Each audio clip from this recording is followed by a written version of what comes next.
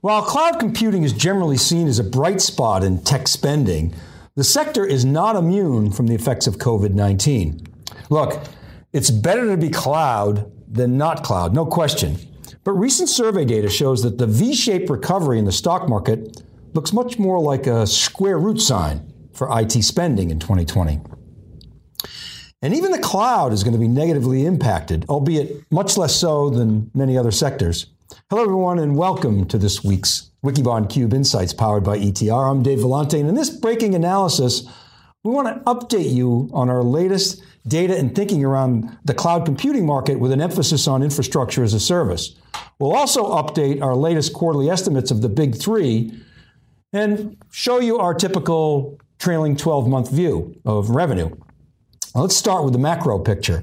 The reality is that the latest ETR survey of nearly 1,200 respondents shows that the vast majority of companies the COVID is hitting IT budgets. Notably, 59% of respondents have frozen hiring. That's up from 26% in the last survey, which was taken in March and April at the height of the U.S. lockdown. 24% have laid off employees. That's up from 4%. 41% froze new IT deployments. That's nearly double the percentage from the last survey. Now, on the plus side, there are some shops, 23%, that are accelerating IT deployments, and that's up significantly from last quarter. Now, as we reported, that's coming from the work from home and COVID tailwind segments, and cloud computing is obviously one of those.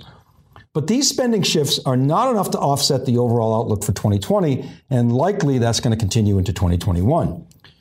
Because the big cloud players, especially AWS and Azure, are so large, they're exposed to industries that have been hard hit by the pandemic. As such, we see pockets of spending deceleration, even at these companies. Now, the other piece of data that has our attention is the hybrid and multi-cloud market. It's beginning to show some spending momentum.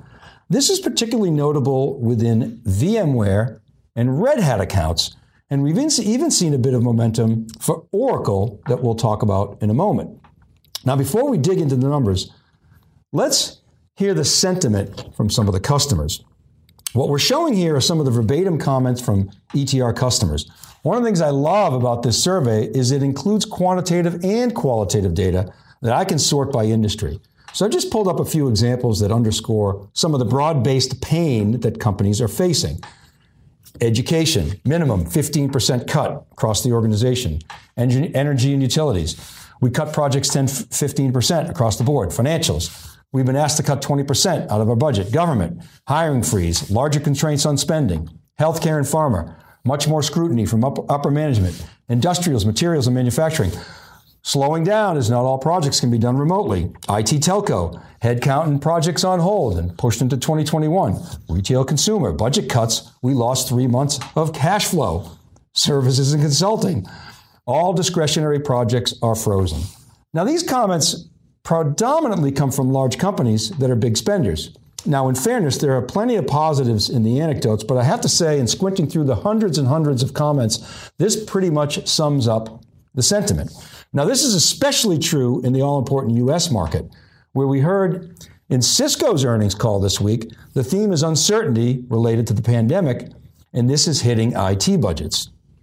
Now, cloud spending remains at elevated levels, but there's definitely pressure. What we're showing here is the net score for the big three cloud players, Microsoft, Amazon, and Google. In the three surveys of 2020, net score is ETR's measure of spending momentum. In each quarter, ETR asks buyers, are you spending more or less on a particular platform? And net score essentially subtracts the lesses from the mores. It's a bit more complicated than that, but that is really the essence. And you can see the deceleration in all three big cloud platforms. Now, it's important to point out that these are at elevated levels and they represent strength. But there's clear pressure and headwinds on spending, even in the cloud. No sector is immune. Now, there are pockets like video conferencing and security that are winning. But even in these sectors, it's bifurcated. It's often a story of a firm that is well positioned to gain share, like, say, a Zoom, or we've talked a lot about an Okta or a CrowdStrike or a Zscaler or a SailPoint that we've highlighted in previous breaking analysis segments. Now, this slide shows data from the ETR survey. The pies compare the spring survey to the summer asking buyers, will COVID impact your IT budgets in 2020? In the latest COVID survey, 78% say yes. Now that's up from 63%. See the bar chart below? That answers your next obvious question, which is, how will your budget be impacted? And can you see the distribution of the growth? Yes, there it is. You could see the decline. 22% say no change, but the red bars, the decline, are much bigger than the green bars.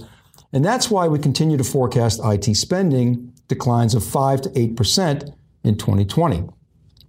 We think this is even going to spill into the first half of 2020. Who knows? We'll see if it goes beyond. Now, let's put the cloud in context. Despite my dire outlook, we have to remember that it's all relative. This chart shows, one of our favorite views. It plots net score or spending momentum on the vertical axis against market share on the horizontal axis. Market share is a measure of pervasiveness in the survey and calculates the penetration of the sector as a percent of the overall survey. So what this view tells us is the degree of spending momentum on the vertical axis. Cloud is elevated relative to other sectors that we're showing here. And it shows the penetration of cloud in the data set on the horizontal axis. So cloud shows spending momentum and high penetration relative to other priorities in IT. Note, there are dozens of other sectors, but we've cherry-picked a few here for context. To wit, other than containers, AI and RPA, cloud is outpacing all sectors shown for the net score, and only analytics, BI, and big data is more pervasive. So cloud, very strong. No doubt cloud is the place to be. But the pandemic has created spending friction even in cloud. And what we showed earlier, the decline of the net scores for the big three. Now again, we're still holding here at elevated levels. What this chart shows is the sectors of infrastructure as a service that show increasing net scores relative to the last survey. And you can see there are only 5 areas that show positive increase in net score. This is out of dozens and dozens. Reading the bars left to right, you see VMware Cloud on AWS with a very impressive net score of 66%. That's up 700 basis points since the last survey. Next, you see Red Hat OpenShift with a 44% net score. That's up 600 basis points. And then VMware Cloud, which comprises VMware Cloud Foundation and other hybrid and multi-cloud services from VMware. It shows a net score of 42%, which is up 400 basis points. Now, after that is Red Hat OpenStack. Yes, OpenStack with a 40% net score, up 1,200 basis points since the last survey. Red Hat sells and supports its OpenStack distro. Now, prior to the IBM acquisition, Red Hat would frequently cite OpenStack as a growth business on its earnings calls, and this data confirms that there's actually some momentum there.